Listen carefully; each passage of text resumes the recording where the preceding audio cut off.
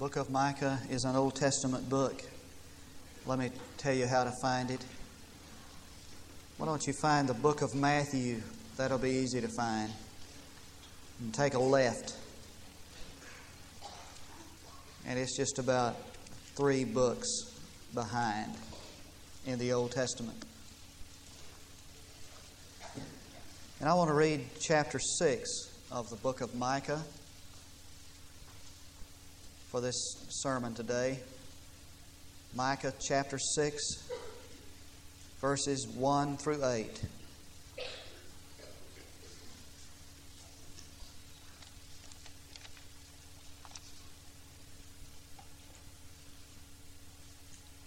Hear now what the Lord is saying. Arise, plead your case before mountains, and let the hills hear your voice. Listen, you mountains, to the indictment of the Lord, and you enduring foundations of the earth, because the Lord has a case against His people. Even with Israel He will dispute. My people, what have I done to you? And how have I wearied you? Answer me. Indeed, I brought you up from the land of Egypt, and ransomed you from the house of slavery, and set before you Moses, Aaron, and Miriam. My people, remember now what Balak, king of Moab, counseled, and what Balaam, son of Beor, answered him, and from Shittim to Gilgal, in order that you might know the righteous acts of the Lord. With what shall I come to the Lord and bow myself before the God on high? Shall I come to Him with burnt offerings, with yearling calves? Does the Lord take delight in thousands of rams, in 10,000 rivers of oil? Shall I present my firstborn for my rebellious acts? Will God be pleased, even if I offer my son because of my sin, the fruit of my body for the sin of my soul? He has told you, O man, what is good. And what does the Lord require of you? But to do justice, to love kindness, and to walk humbly with your God.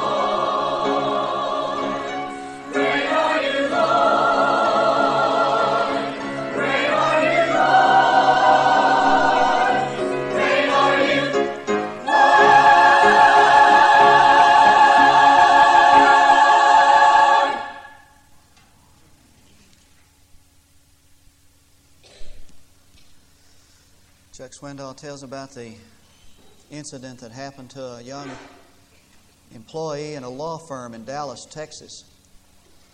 Every Thanksgiving, it was an annual event for the boss to give everybody a turkey. And this young man was single, and he didn't cook that much, and he wasn't excited about getting the turkeys, but he went through the little ritual, played the little game every year when they gave the turkey away.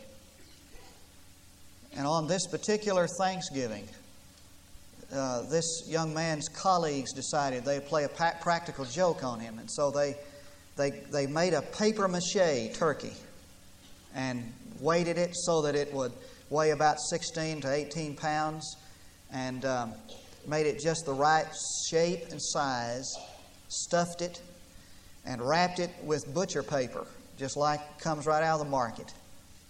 And so they had the big little ritual that day, and the boss was giving away the turkeys to all the employees. And they made sure he got this one. And he went through the little game of thanking the employer and rejoicing over his good fortune, and left that afternoon with his papier-mâché turkey under his arm. Caught the bus and headed out to North Dallas to his apartment complex. He was going to leave town. As fate has it, a man sat down beside him who was unemployed. He'd been out all day in Dallas looking for work. And he gave this young man a sad story. He'd been out of work for months and was looking for a job and was penniless, and Thanksgiving was coming and no turkey. And this guy was thinking to himself, this guy needs my turkey. I don't need this turkey. He needs this turkey worse than I do. But he says he thought to himself, he's not your ordinary panhandler. If I gave him this turkey, he might be insulted. So he said, how much money do you have? And the guy said, he kind of laughed. He said he had $2.30 to his name. He said, I'll tell you what I'll do. He said, I've got this turkey that was given to me at the party today. And he said, I don't have any use for it. He said, I'll tell you what I'll do. I'll sell you this turkey for $2. And the guy was just overcome with joy. And he gave him his $2 with 30 cents left, and they both departed the bus stop, both of them happy. One man thinking he had a turkey, that he was going to have after all for his family. The other man thinking, well, I did a good turn. This is my good deed for today. And he felt good about that until Monday, when his friends asked him how the papier-mâché turkey tasted. And he thought of that man, wondered what happened to him. Now, I know Micah doesn't know anything about papier-mâché turkeys, but he knows something about papier-mâché faith. I'm sure that he knows nothing about giving away artificial turkeys at a prophetic ministerial alliance meeting on Wednesday afternoon before Thanksgiving. He knew nothing about that. But he did know something about artificial worship and artificial worshipers and artificial religion. And he did know that a man can offer a sacrifice to God from a heart that was still full of sin. And he did understood that 1,000 rams offered on God's altar would not compensate for man's inhumanity to man. And he did know that you could not placate God no matter how many times you trekked to the temple. And so he gave us what he thought was authentic religion in one sentence. It is perhaps the most famous Old Testament sentence of all. God has shown you, O man, what is good. And what does God require of you? But to do justice and to love kindness and to walk humbly with God. That's it in a nutshell. And the Hebrew word require there is the word rodash. In the Hebrew, it's an active participle, and it shows that the action is uninterrupted. It neither starts nor stops. It is continuous. It is what God has always required of His people. It's what He will always require. Anything less does not measure up to His requirement. And then the rest of the verse is filled with 3 standards of conduct, 3 principles by which a man will order his life if he's a true servant of God. Do justice, love kindness, and walk humbly with God. When Oliver Cromwell was reigning in England, there was a shortage of silver. And so he got his men together and he sent them out to investigate the local cathedrals to see if they could find any precious metal. And after their investigation, they came back with this report. The only silver we can find is in the saints standing in the corner. To which this radical soldier and statesman replied, "Good, we'll melt down the saints and put them into circulation." That's exactly what Micah's talking about. He's talking about melting down the saints and putting them into circulation. He's talking about getting authentic religion from the holy place to the marketplace. He's talking about getting authentic faith from the cathedral to the community. And he understands that you cannot placate God no matter how often you come to His house. That the real requirements of God are moral and spiritual.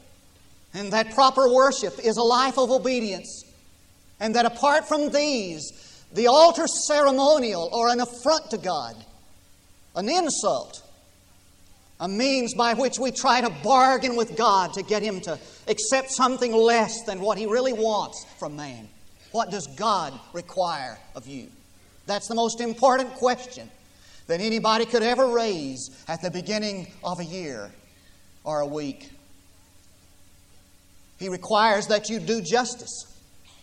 What does it mean when we say to do justice? What does that mean in our time? Well, you might say it means that you give a person what he deserves. It means that, but much more. It's deeper and richer than that. It means whatever a person has a right to demand of you, give him. And it has to do with judgment. It means making right what is wrong.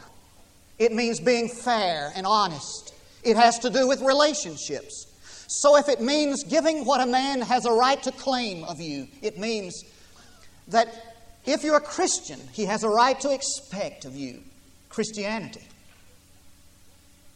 If you're a Christian, doesn't your neighbor have a right to expect of you that you will share the gospel of Jesus Christ with him? I don't know how many times I've been told by people, "You're the first person who's ever come to share with me how to be saved." If you're a Christian, doesn't that man who does business with you, doesn't he have a right to expect that your word is bond? Doesn't he have a right to expect that of you? If you're a child of God, doesn't he have a right to expect of you that if there's been any broken relationship, you'll make right what is wrong? Doesn't he have a right to expect that? Yea, demand that of you. James Kennedy tells about Alexander the Great sitting in the courtroom, military courtroom one day when men were brought in for trial, and he was stern and rigid in his judgment of these men as they were brought to Alexander for military trial. One man was brought in kind of cowed. Someone asked, "What is your name?" And he said, "Alexander." And they saw Alexander the Great's face soften and mellow because here was a man who had his name brought to trial. What is the charge brought against this man? Treason, Your Honor. He fled in the line of duty. He forsook, he ran. Alexander the Great's face hardened as he looked at the man, and he said, "Is this true? Is the charge correct? Is treason, is that a proper charge?" And the man admitted it was true. And Alexander the Great looked at him and said, "Man, either change your ways or change your name." Doesn't he have a right to expect of you that man who lives next to you? Doesn't he have a right to expect of you the example and the life and the embodiment of the principles of Jesus Christ if you bear his name? André Gide, the French novelist and poet laureate, turned from Christianity to communism, and he wrote to explain why. And in his explanation, he gave the horrible illustration of the sinking of a troop ship in World War II. Most of the men drowned, but some of them were fortunate enough to get in lifeboats. But as soon as they got in lifeboats, they broke up the seats and used them to hammer the hands and the arms of the clutching ones trying to get in the boat. Said André Gide, To me, Christians are a lot like that, he said. They want to get in the boat first, and they don't want their securities disturbed by the grasping of the drowning. Now, I know there's not anybody here this morning who would do anything like that. That's not the indictment. The indictment is that most of us are not that concerned about anybody else as long as we're safe, as long as things are going well with us. And Gaida's indictment is the indictment of superficial religion in its most horrendous form. For if my faith is only a means by which I get my soul saved and nothing else matters, it's not authentic faith. It's synthetic faith. Authentic faith never is content with sitting in the boat. Authentic faith wants every drowning one in the boat, even if it means giving up my place there. Authentic faith could never drive over the slums 60 miles an hour on the 6th lane on its way to church and never know the slums were there. Synthetic faith often does. Authentic faith could never sing, "Oh, how I love Jesus," and deny Him before His peers. Authentic faith could never sing, "I love to tell the story," and never do it. Authentic faith is embodied in the life of the Apostle Paul, and he said, "I wish myself to be accursed, separated from God. I'll go to hell if it means that my kindred will be saved. They can have my place in the heaven boat." Do justice and love kindness. Kindness is a rare commodity. I think it was Rollo May who said the opposite of hate is not love, but the opposite of love is not hate, but apathy. And there's a lot of that. And there's a lot of callousness and cruelty also. In March of this past year in Alabama, a man called a media team of newsmen and reporters to say that at a certain time he was a discouraged, depressed, unemployed house painter. And he said, at a certain time, on a certain corner, I'm going to burn myself to death. And a newspaper man and a reporter and a camera crew was sent out there to find out that, to see if that were true. On their way, they knew they'd have to fulfill one of two roles. They could fulfill the media role. That is, they could record that, report that as an impassive spectator. Or they could fulfill the humanitarian role. They could try to prevent him from doing it, or at least smother out the flames. For the first 37 seconds, they took the farmer role, and they taped this man burning himself to death for the 6 o'clock news. Or maybe you read about the boy who killed his girlfriend in California, invited his friends to come and look at the body, and they threw rocks at it. And one other of his friends took a gun and shot the corpse to be sure she was dead. Or maybe you read about the two boys in Virginia last year who watched as the house painter painting on their house fell off the ladder up with an apparent heart attack. But instead of rushing to get help, they went and got their camera and they took turns taking one another's picture with the body. Now, I know these are isolated cases, to be sure. But I think I have my finger on the pulse of our time when I say that we are living in an age where kindness is a rare commodity and violence is becoming a way of life. And our favorite pastime has become to be spectating violence on television, and the bloodier the better. And Dirty Harry has become our guru. This is an age of violence. And we're not even kind to one another, even in our homes. If you don't believe that, now you just hang on to this a minute. If you don't believe that, you read Dale Evans Rogers' book, Listen to the Children Crying. It's a book about child abuse, which is at epidemic proportions in our time. And she quotes from Dr. Vincent Fontana, who was a medical director of New York City's Fondling Hospital. Listen to this description of brutality. Parents bash, lash, beat, flay, stomp, suffocate, strangle, gut punch, choke with rags or hot pepper, poison, open, slice, rip, steam, fry, boil, dismember. They use fist belt buckles straps, hairbrushes, lamp cards, sticks, baseball bats, rulers, shoes, boots, lead or iron pipes, bottles, bricks, bicycle chains, knives, scissors, chemicals, lighted cigarettes, boiling water, steaming radiators, and open gas flames. Dr. Fontana calls child abuse the number one killer in America, and he says it is a myth that in our nation we love children. Every 2 minutes, he said, in the United States, a child is being attacked by one or both of his parents every 2 minutes. And he said if the trend continues, that annually we'll see 1.5 million children either seriously maimed, crippled, or killed annually. Read it and weep. And understand that these statistics are taken from a nation who bears the name of the man who took children on his lap and said, "Suffer little children to come unto me, for such is the kingdom of God." Love, kindness. Sometimes just a word of encouragement will do wonders. William Barclay once wrote, "Kindness is the highest of human qualities. It's so easy to laugh at another's ideas, to pour cold water on his enthusiasm, to discourage." Why, he said, the world is full of discouragers. It is our Christian duty to give a word of encouragement, he said. And many a man stands on his feet only because of some word of praise, appreciation, kindness, or joy. Blessed is the man who speaks such a word. And I thought as I prepared this sermon, with all that's happening in our community and all the problems that the economic crisis has developed, oh, what a time to express Christianity with a word of encouragement to somebody.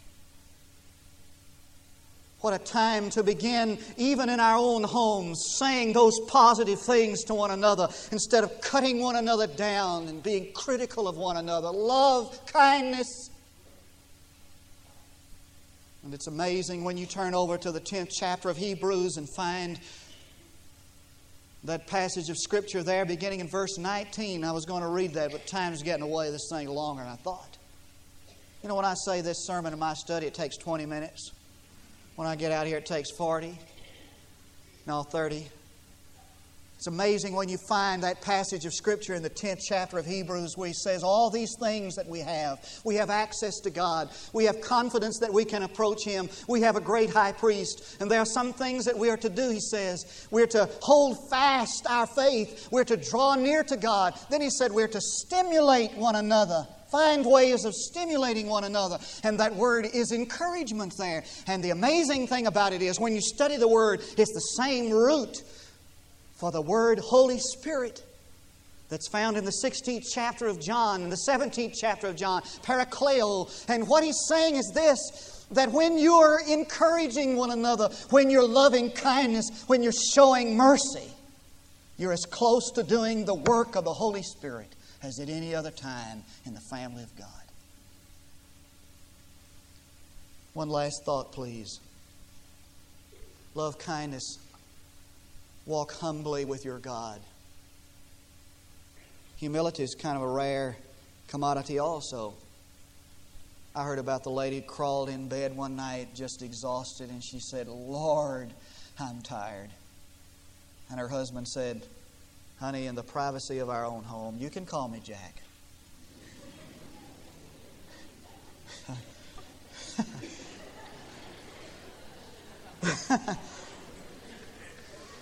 And I remember reading somewhere about the guy who was getting ready with his wife to go to this banquet that was given by the community kind of in recognition of some special thing he'd done.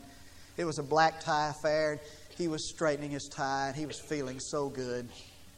He said, "Honey, I just wonder how many great men, really great men there are in the world." And she said, "One less than you think."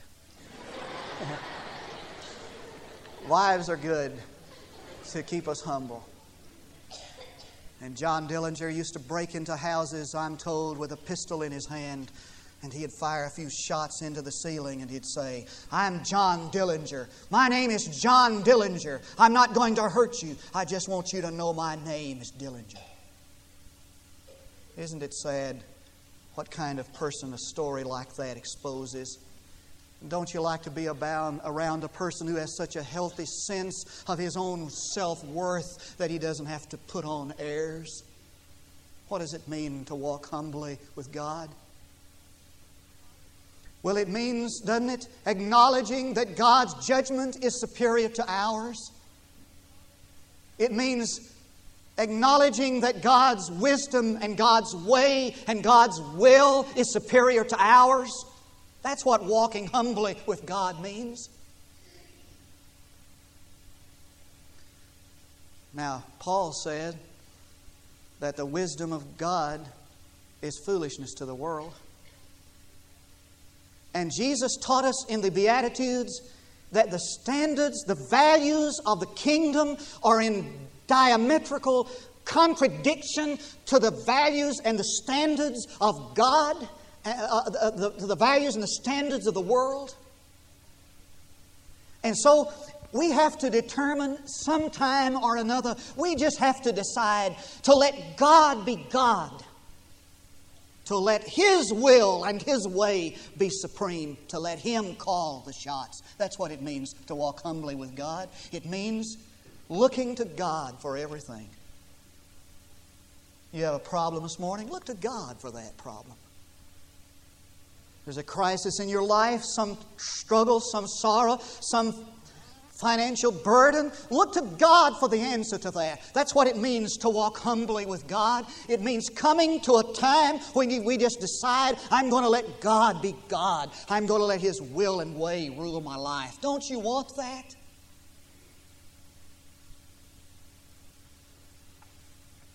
Leonardo da Vinci had a tremendous artistic potential when he was a tender young boy.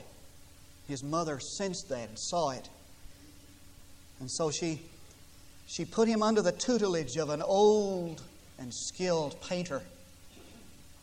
And one day this painter was painting a painting he entitled The Baptism of Christ.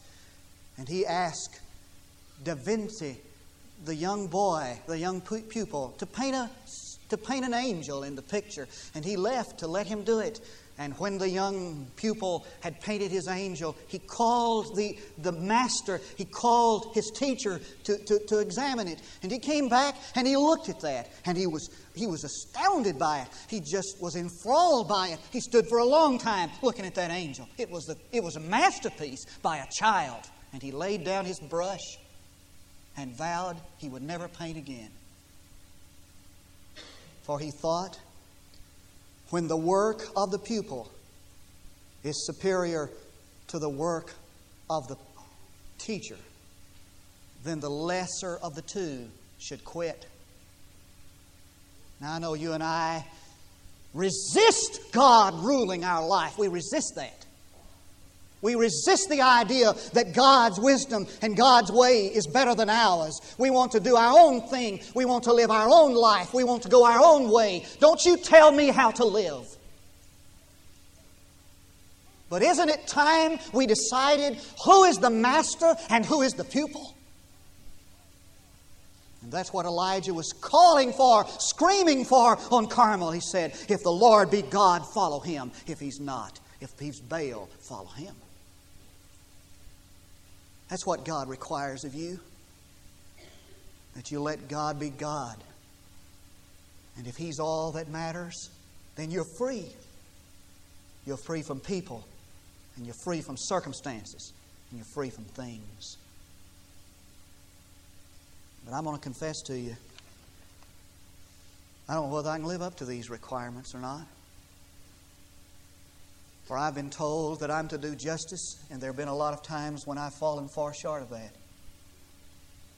And I've been told that I'm to love kindness, but I'm going to confess to you, I'm not that kind of a person. And I'm not that humble. I'm getting more so every day. How do you live up to these requirements?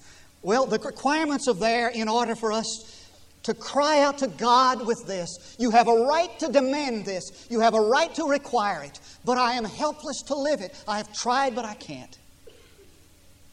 Therefore, give me the gift of the Holy Spirit and let Him control my life so that He can love in me and through me, so that He can live in me and through me. Oh Lord, take over my life. Jesus, live in me. Holy Spirit, release Jesus in my life. That's the prayer. I'm not going to come down and say I'm going to give everything that everybody asks of me. I'm not going to come down and say I'm going to go around writing letters of appreciation to everybody and making little phone calls to say how much I appreciate you. I'm not going to make those promises. I might not keep them. I'm not going to promise that I can walk humbly with God. I'm a man swelled with pride. But I will say this. I want more than life itself, that God be in control of my life and the power of the Holy Spirit. And I am willing to say, Jesus, Holy Spirit, Holy One of God, I'll take my hands off my life and I'll let You take control. Are you willing to say that? To run and walk the law demands, yet gives me neither feet nor hands. But better news the gospel brings. It bids me fly and gives me wings. Would you pray with me? Oh, Heavenly Father, we have been in Your presence today, and we've sensed You here in the quietness of this stilled and hushed group. And we have heard Your voice in the stammering, inadequate voice of man. Oh, Lord, we've heard You say, oh, man, You know what is good. This is what I require of You, that You do justice, that You love mercy, kindness, that You walk humbly with me, that You give me Your life, that You give me Your life. Now give us the courage and the grace to respond, is my prayer in Jesus' name. Now our invitations are these. Would you listen carefully? I invite you to come this morning if you've never accepted Jesus Christ as your personal Savior. Oh, let me tell you, it takes a great amount of humility to say, God, I'll take my hands off my life and I'll give You my life. I'll give myself to Jesus Christ. I'll admit that I cannot save myself. I'll admit that in me there is no good. I'll admit that there is no righteousness in me and that I'll go to heaven only if Jesus saves me. That's walking humbly with God. I want you to come this morning if you've never experienced salvation to give your heart and life to Jesus Christ. You come. These men will help you to understand the plan God has designed for you. Secondly, I invite you to come if you're a Christian and you need to walk closer with God. You've been away from Him. This is a time of new beginnings. You'd like to say, I want to come back to the Lord. I want to walk with Him. Or maybe you need to come and place your life in the church to say, this is where God is at work, and I sense that, and I want to be where God is at work. I want to be where God is doing His work. These are the invitations that we offer every time we meet for you to respond. Come and do it today. It's easiest to do it when we first start on the first word. So come while we stand, while we sing.